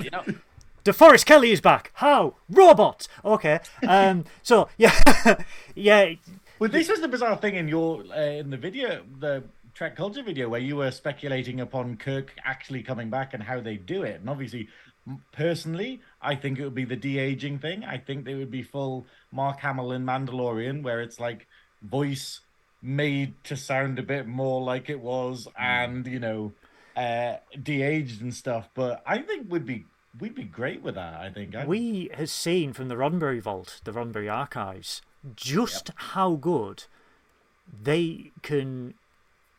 It's makeup, but Spock in that short video when he's on Viridian 3, because a lot of people will go, that's CGI, that's that, and they're like, no, it's just bloody good makeup and a little bit here and a little bit there. And I was like, holy shit, this is a studio making a YouTube video that has done something that looks like a major motion picture. Yep. It's incredible. Sure, yeah, we covered that one. I was like, look at the good CGI, look at the AI, it's incredible. And then it was like, literally after, it's like, hold on, full correction here. That's incredible. Yeah. It's makeup. Yeah, there's a little bit of CGI help going on, but I mean, that is primarily makeup. And that is just like, to me, I was watching that going like, Leonard Nimoy lives again for at least the length of this video. And that was just like, right there, right where the heart should be. That's where I felt that. Absolutely, that absolutely blew me away. But no, that's an excellent answer to that. We've got a question from Becca, from bless her. She has she runs her own little group called Obsidian Fleet. Brilliant name. So she says, do you consider beta and other canon to be just as important as alpha canon? Yes. So that's as we mentioned earlier on. Now sometimes they won't cross over or they'll contradict each other. For me, that makes it no less important. Yeah. Because there are episodes of Star Trek that we wish were just erased. We've mentioned Code of Honor. Prophet and Lace started from a good place, and then it was just handled. Everyone involved just talks about how we just executed the whole thing wrong. Siddig never directed again. But it gave us Sluggo Cola. Let's never forget. It gave us Sluggo Cola in a galaxy. Exactly. Like this episode like that. But then when you look at, I think the Destiny trilogy is an incredible story. And like, if you are looking for another mini series, make Destiny. Yeah. It's brilliant. It will completely contradict Picard. It will probably contradict what we got in Discovery as well. You know what I mean? But like, let's do a Star Trek What If series. Do you know what I mean? And multiverse. Yeah, exactly. Multiverse. Technically, we've already started the multiverse. We have the Mirror Universe since the original series, and the Kelvin Universe. So it's not like it would be a new thing.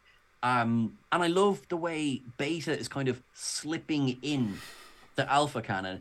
Star Trek Prodigy, the Breaker, they were introduced in the novels, and now we have Rock Talk, who is just brilliant. Things like this. And I mean, I've said this many times. I'll say it again. I am not complete another slave to canon. I am not going to say to somebody, you are wrong if you go by absolute canon. Of course I'm not, because it's not anyone's place to say that to anyone else. Like, okay, the Enterprise has been completely redesigned for Strange New Worlds. Yeah, I really like the original design. It's beautiful, it's great, and it worked really well in the 60s. And that's not a disparaging comment. Mm-hmm. Like that, we have to think. Like people make the comparison with In a Mirror Darkly from Enterprise, and of course with Trials and Tribulations, for DS9. Yeah, this was so much fun, and it was lovely for the novelty. Yeah, and honest to God, can you tell me that you can imagine a full series being done on that set today? It just instantaneously dated when you look at it. And that would be it, Like, I think what they've done is they've done a great kind of crossover that way.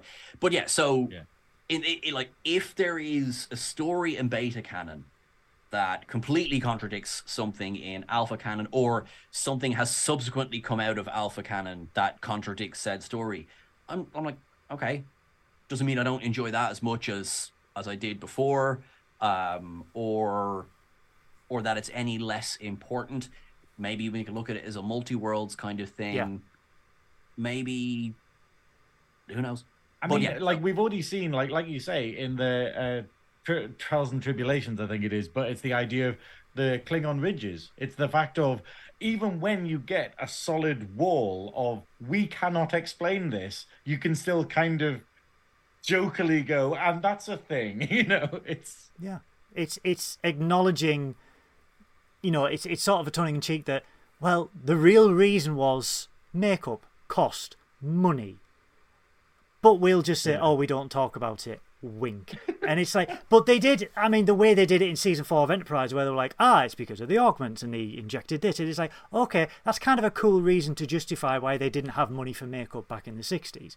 So it's like, yeah, that's absolutely brilliant. But no, I absolutely agree with you, because if you look at Picard, even from Star Trek Online, they brought ships from Star Trek Online, because Dave Lass was like, we need ships. People moaned about the end of season 1. Who does a lot of ships? Star Trek Online. So the Enterprise F, the Edison class, and the good grief! I have to have a look at my ships. The Gagarin, Pathfinder, the Voyager B, yeah. And it's like, they brought them in. So I think as well, the people who adore the beta canon and love those games, they're like, I think it's lovely for them, because they're like, this thing I loved is now proper canon, and it's wonderful. And like, I actually have that ship in the game, or I really love this race that was in this book that's now canon. I mean, you look at Robert April was only in the animated series, and for the longest time they were like, that's not canon. But then Discovery were like, show me the former captains, Robert April, and then he appeared in Strange New Worlds, and everyone was like, brilliant. Like, there's so much resources that they can use in those in that media. You never need to invent anything else, really. But funny, hold on. Yeah. Can I read the next question out? Yes, absolutely. Okay, cool. This is a question from Jake, who is a wonderful member of our Nordic Up North. Nordic Up North. Nordic Up. Well, actually, he's got the hair for it. It'll work. He's very Jesus. So I'm going to try and read this in his voice, so I might get the pronunciation a bit wrong, Jake. So sorry, but Hello, my name is Jake. Is there any race in Star Trek you feel deserved more screen time to be developed? I am a big fan. Thank you. I think that was accurate. It really wasn't. First of all, can I just say, Jake, I love your voice, and never let anyone tell you any different. Species 8472. Yeah. I think not only were they a fantastic... They were on our poll for Picard. I was like, imagine if the villain for Picard season 3 was Species 8472. Like, I'm not gonna say I'm glad they weren't, because I'm really glad we got what we got. But I think there's absolutely, it's time for them to return. Also, because they did a great job at the time, for the money they had. They looked really good. Terrifying. We've now had 20 years to work on CGI and to make things work, more cost effectively. So I would love to see that. I don't need to see a big redesign. Just do the exact same, do that design. Yeah. With 2023 graphics. I'm sure someone online has probably done that already. I know they're in Star Trek Online as well. So, as the Undine. The Undine, yes. I always love that, though. It was the idea of, like, we just happily call them Species 8472, and they're like, we have a name. Yeah. I mean, the episode where one of them jumps out and attacks Harry Kim, to this day I vividly remember nearly filling my pants at that jump scare, because as a kid, you know, Star Trek's your safe spit, and then this thing jumps out, and you're like, "Huh!" and it just everything leaves your body at that one jump scare, and I was like, "Oh my!" And it was so for the 90s, so terrifying. It was like that was as close to horror, I think, as Voyager had got, certainly to that point. Also, massive shout out to Jay Chataway's score for that episode. I still catch myself humming that theme. Yeah. You know, dun dun dun dun dun dun dun dun. It's like, free, you're fucked. Sorry. Don't worry about swearing. You're absolutely. I've already broken the seal. To be fair. Do you want to read the last question? Well, in that same voice. Who's this from? It doesn't say who it's from. This one. It's just a fan. This one is from the cult leader himself. Whoa. We call him a cult leader, but he never gets us to drink the punch. He tries, but he never gets it. This is from the lovely. He can't afford the trainers. That's why. Yeah. This is the person who runs, owns, and has many sleepless nights about Nerdy Up North. This is from Paul himself, the lovely Paul. Hi, Paul. Do you want to read that one out? Yeah. The Borg one. Yes. Yeah, cool. So, okay, Sean, what is the worst race that the Borg could assimilate from any franchise? So it doesn't need to be Trek. Oh. Yeah. From like a... I'm trying to think. I don't know, This is really surreal. No. My Little Pony, surely. There's got to be... My Little Borgie. Autobots would be a bit like, a bit scary. Imagine a Borg Optimus Prime coming at you, you know? Or what else we got? Actually, I don't know, like Sauron. Imagine they get that kind of power. Got the size of the laser on the side of his eye. That would be unbelievable. Absolutely, yeah. Yeah, or the aliens from Alien. That would be... Yeah.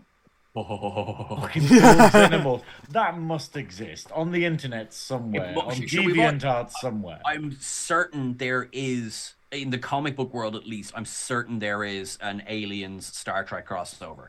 There's been a Doctor Who one.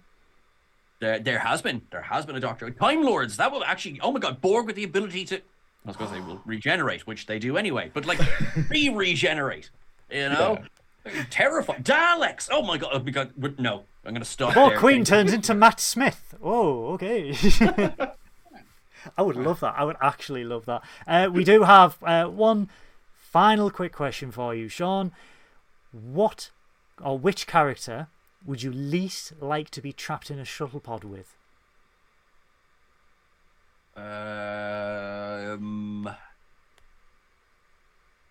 Keiko O'Brien, it has to be.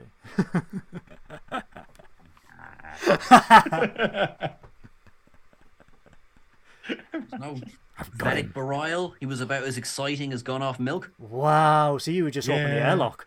And they tried to make him sexy, and I was like, I'm just not. Sorry. I don't know. I'm permission to make a somewhat seedy joke. Granted. Yeah. I'm from Ireland. The idea of a sexy priest just doesn't really work for me. Hey.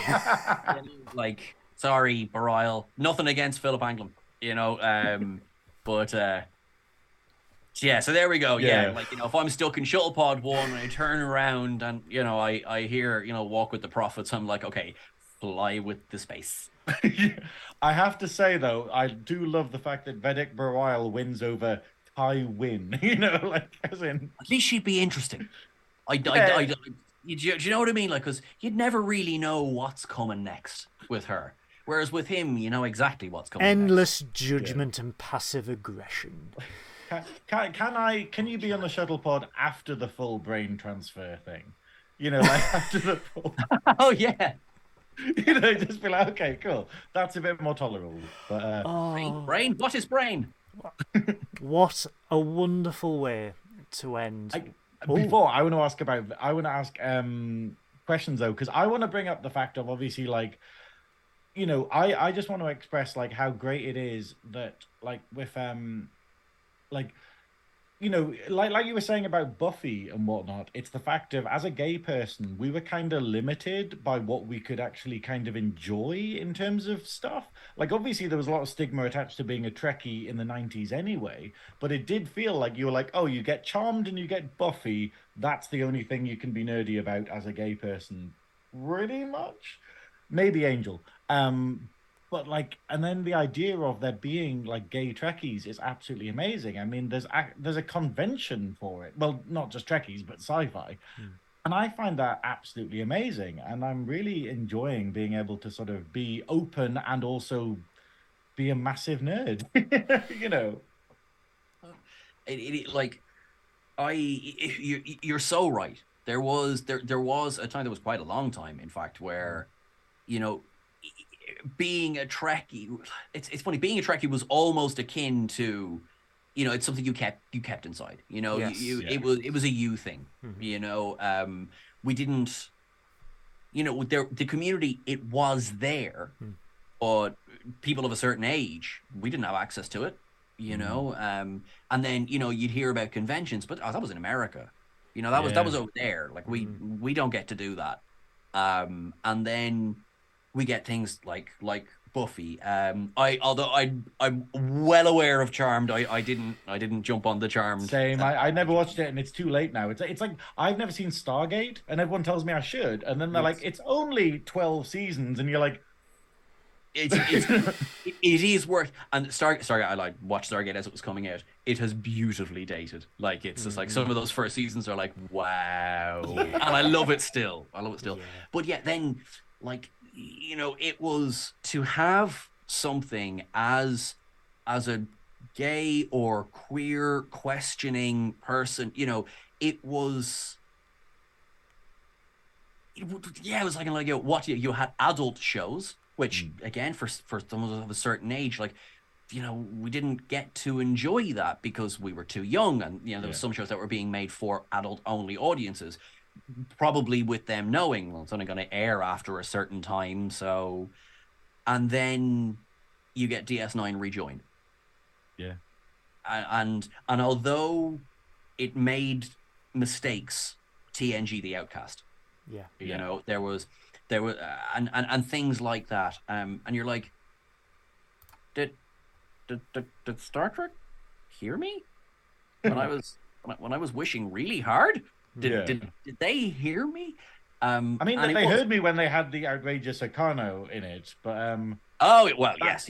Yeah, that was wow. Like, yeah, I still find it difficult to watch that episode. Not because it's not good, but, you know, tangent. So that's going to appear on the Dabble Wheel next week.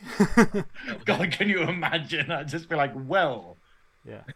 So, you know, put the sheets how many down. takes did it to get through that episode? 7. That's it. I was going back from and I broke my arm. Anyway, okay, that's awful. Hey, good luck recovering from that, Goodwill. Any more questions? Please? Yeah. Anything?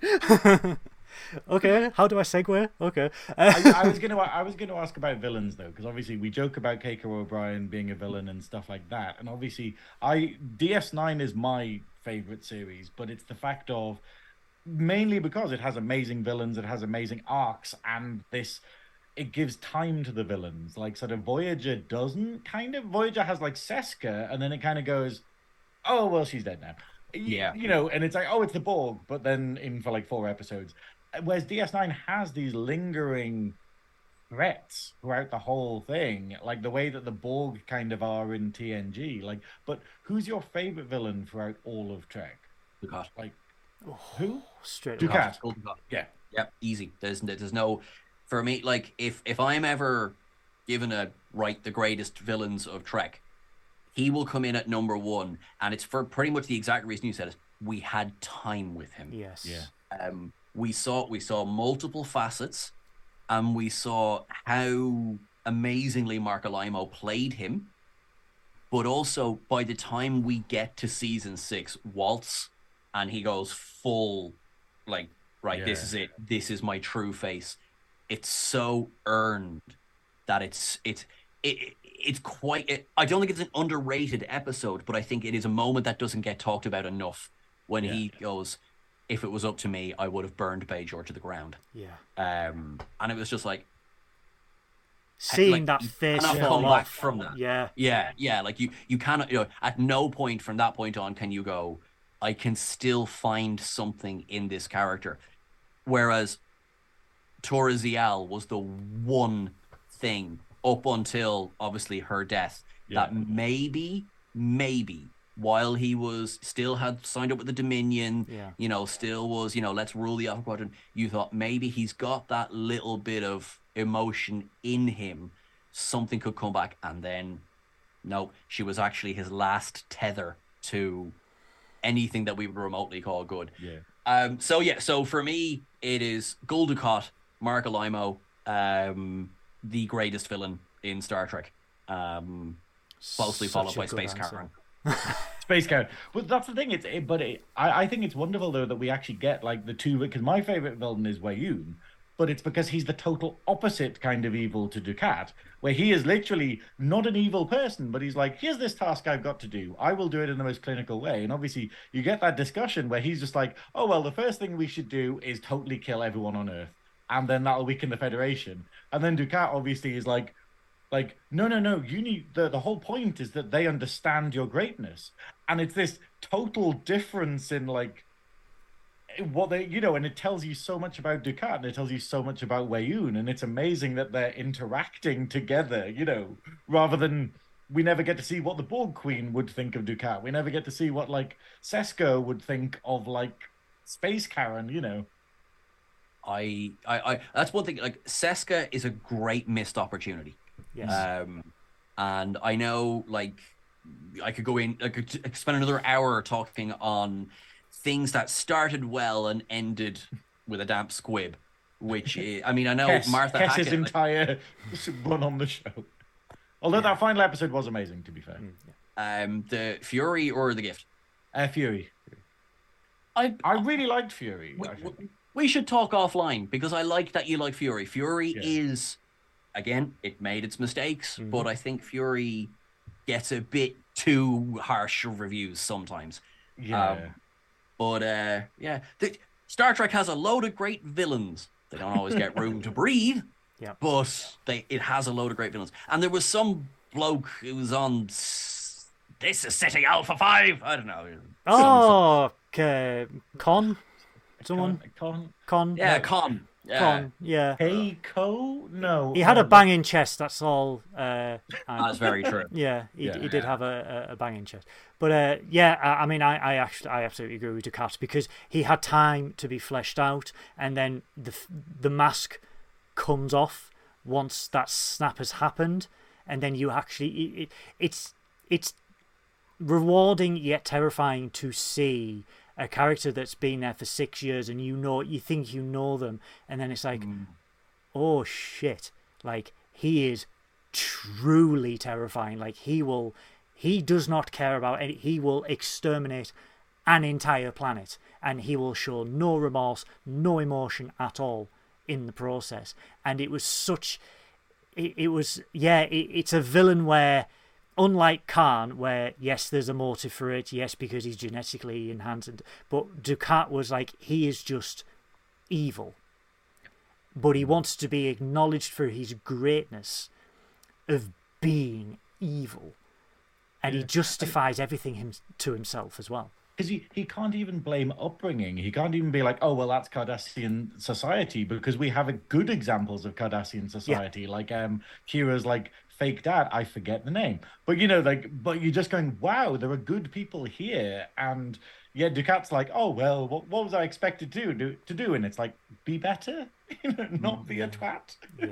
It was the megalomania. Like you had the Enabrantanes, who were bad, but they weren't destroy the galaxy bad. That we know. Exactly. Actually, who knows? That he could be the one that blew up the Romulan sun. He could have just left it there for a second, kind of, well, listen, that'll be one way of ensuring they don't fail me and blowing up the Founder's homeworld. That was blame Kane. Yeah. But no, I mean, any other questions, Greg? No, I'm sorry. I could talk forever, I'm afraid. I'm right there with you. Yeah, I'm right. We really could. I mean, but I think that's so good. Like, it's the fact of, I'm so glad that this podcast came out of me and you being randomly on one of the Nerdy Up North podcasts, and then being like, oh, we both like Trek, and then realizing that when the ball gets started, it's like the juggernaut. It's like this perpetual motion machine of just being, oh, but how about this? How about this? And you're like, I can't talk anymore because my body is shutting down. Like, let's. Also, you can do 3 more episodes. Cool. Let's keep going. But no, Seán, thank you so much for coming on to Star Trekking. You have no idea how much it means to me, means to Graham, means to everyone at Nerdy Up North. You have made my year doing this. You are an absolute pleasure. And I want you back on because I just feel I can just talk to you for hours about all things Trek and Battlestar. If I ever do a Battlestar podcast, I need you on. I want to be on another episode because I have to sit there and go, all of this has happened before and it will happen again. So say we all. Okay, how about if we roll Code of Honor for the Dabo wheel? How about I just create... That'll soften the blow. It'll basically you being like, oh God, it's this one. But then we'll also be like, but we can get Seán. I'm just going to create a new series called Battlestarring with Nerdy Up North. And the great thing of it, it's going to be like 12 episodes, and then it's just going to start again because that's the cycle of time. So it'll just be the same thing again and again. And at the end, everything will just get nuked. Because that's just how it all ends. But no, if we ever do a Battlestar Galactica episode, Seán, I would absolutely love to talk to you about that because it needs love, it needs recognition, and we have a whole host of nerds that we need to sit down and go, please watch it and appreciate perfection.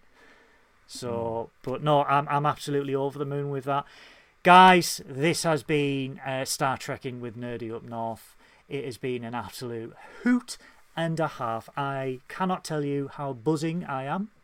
I don't think I'm going to sleep for the rest of the week now. Next week, me and the lovely science officer Cyanoid will be reviewing the Voyager episode Flashbacks, which the double wheel of episodes decided. Another link to Picard. Which is crazy. Another link to Picard. Link to Picard. Although I was watching Voyager the other day, and wow, Tuvok is one of the best characters in all of Trek for me. He is so good, and it's this perfect example of a fan just nailing it. Tim Russ is amazing. Sorry, that's my Tim Russ fangirl moment. Well, he is. But, he is. I'm seeing him in Picard and being like, the character I wasn't expecting, but I'm so happy. So, guys, we'll be reviewing that next week. So the shelf of mild bankruptcy will not change because we have to have the Excelsior on show. I might have to change the batteries though. It's looking a bit dim. But yeah, so we'll be reviewing that next week, guys. In the description below, it's going to be absolutely huge. You can follow Seán Ferrick on Twitter. We've got What Culture, we've got Trek Culture, we've got Who Culture. We have got the Velvet Snatch himself. Oh, hello. Oh, hello, Daddy.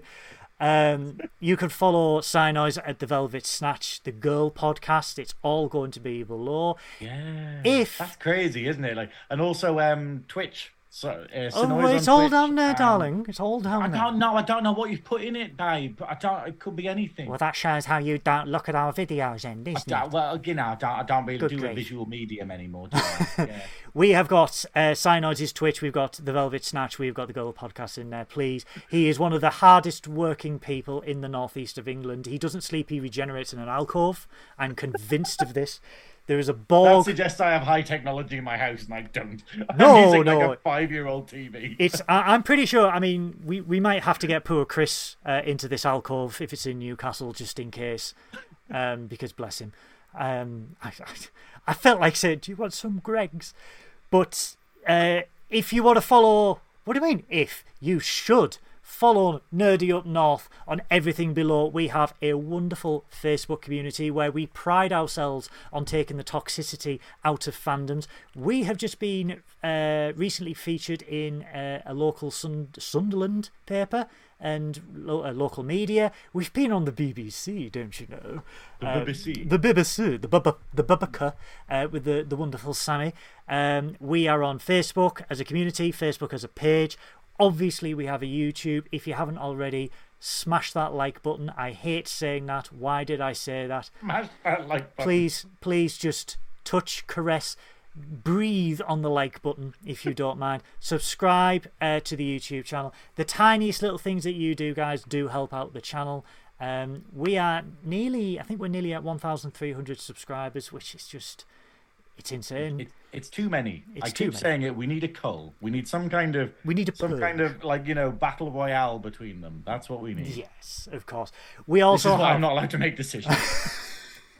We also have the Nerdy Up North Twitter page, which I run with Paul. So if it's me, come and say hello. I'll be like, hi, I'm the Trekkie. I also have my own Twitter, Goodwill None.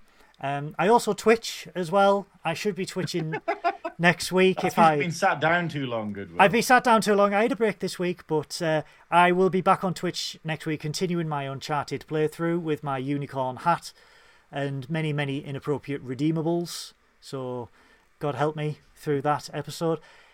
Guys, thank you so much for today. Graham, Sean, I love you both. I will see everyone next week for the next episode of Star Trekking with Nerdy Up North. Take care, everyone. Live long and prosper. Bye-bye.